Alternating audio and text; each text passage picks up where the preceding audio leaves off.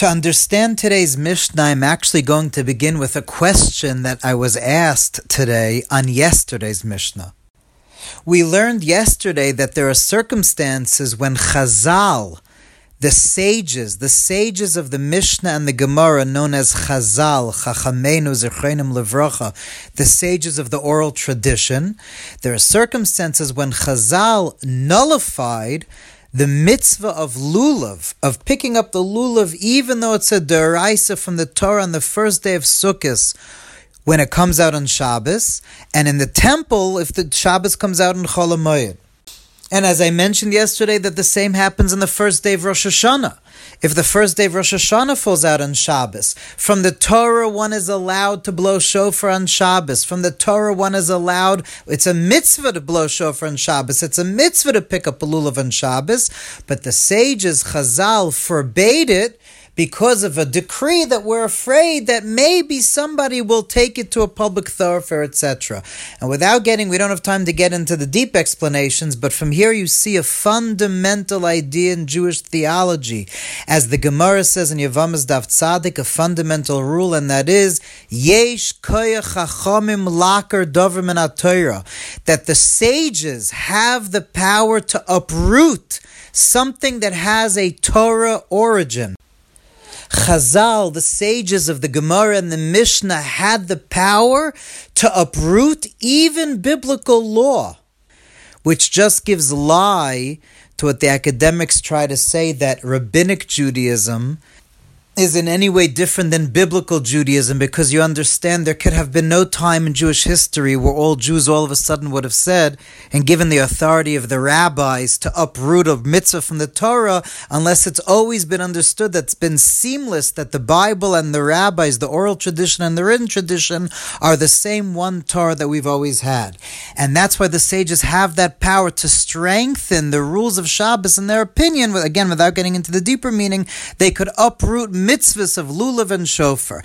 And with that in mind, now let's learn today's Mishnah. So we know that just like on the first day of Sukkot, there's a mitzvah to pick up a lulav. On the seventh day of Sukkot, there's a special mitzvah to pick up the arava, the willow. That's Hoshana Rabbah. Shanis, we pick up the willow. Today's day and age in Hoshana Rabbah, it's only again from the rabbis. It's only a custom of the Nevi'im, a minig Nevi'im. But in the times of the temple, there was a mitzvah from the Torah to pick up the arava on the seventh day. Really, all 7 days in the temple.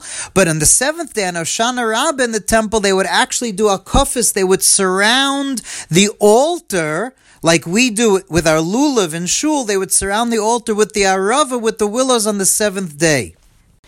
And therefore we learned in the first Mishnah in this chapter, we learned that arava, also this mitzvah of arava, of this picking up of the willow, there are sometimes it's 6 and sometimes 7. Let's learn the Mishnah inside. Arava shiva ketzad. When will we pick up in the temple an arava? All 7 days. Yom shvi shel arava. Shechal yois b'Shabbos. If Hoshana Rabbah comes out on Shabbos, then Arava Shiva, then they will pick up their Arava. For Hoshana Rabbah's on the 7th day, is on Shabbos, they will then pick up their Arava for all 7 days. But if Shar Kol Hayomim, but if any other day of Sukkot, Shabbos falls out on, in other words, not that Shabbos falls out on Hoshana Rabbah, in which case they would pick up for all 7 days. If Shabbos would fall out on Chol HaMoed Sukkot, like this year, then Shisha, they would only pick up their Arava for 6 days, but it would not override Shabbos.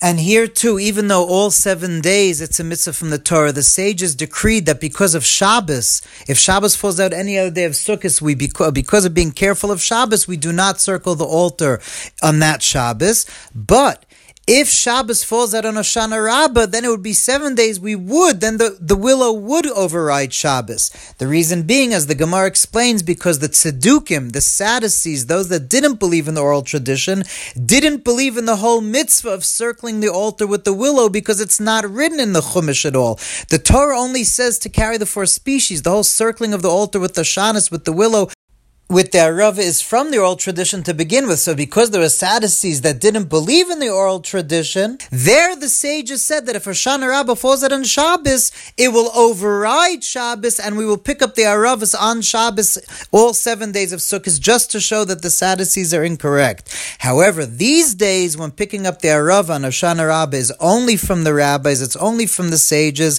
Hoshana Rabbah can never fall out on Shabbos the way that our calendar is fixed.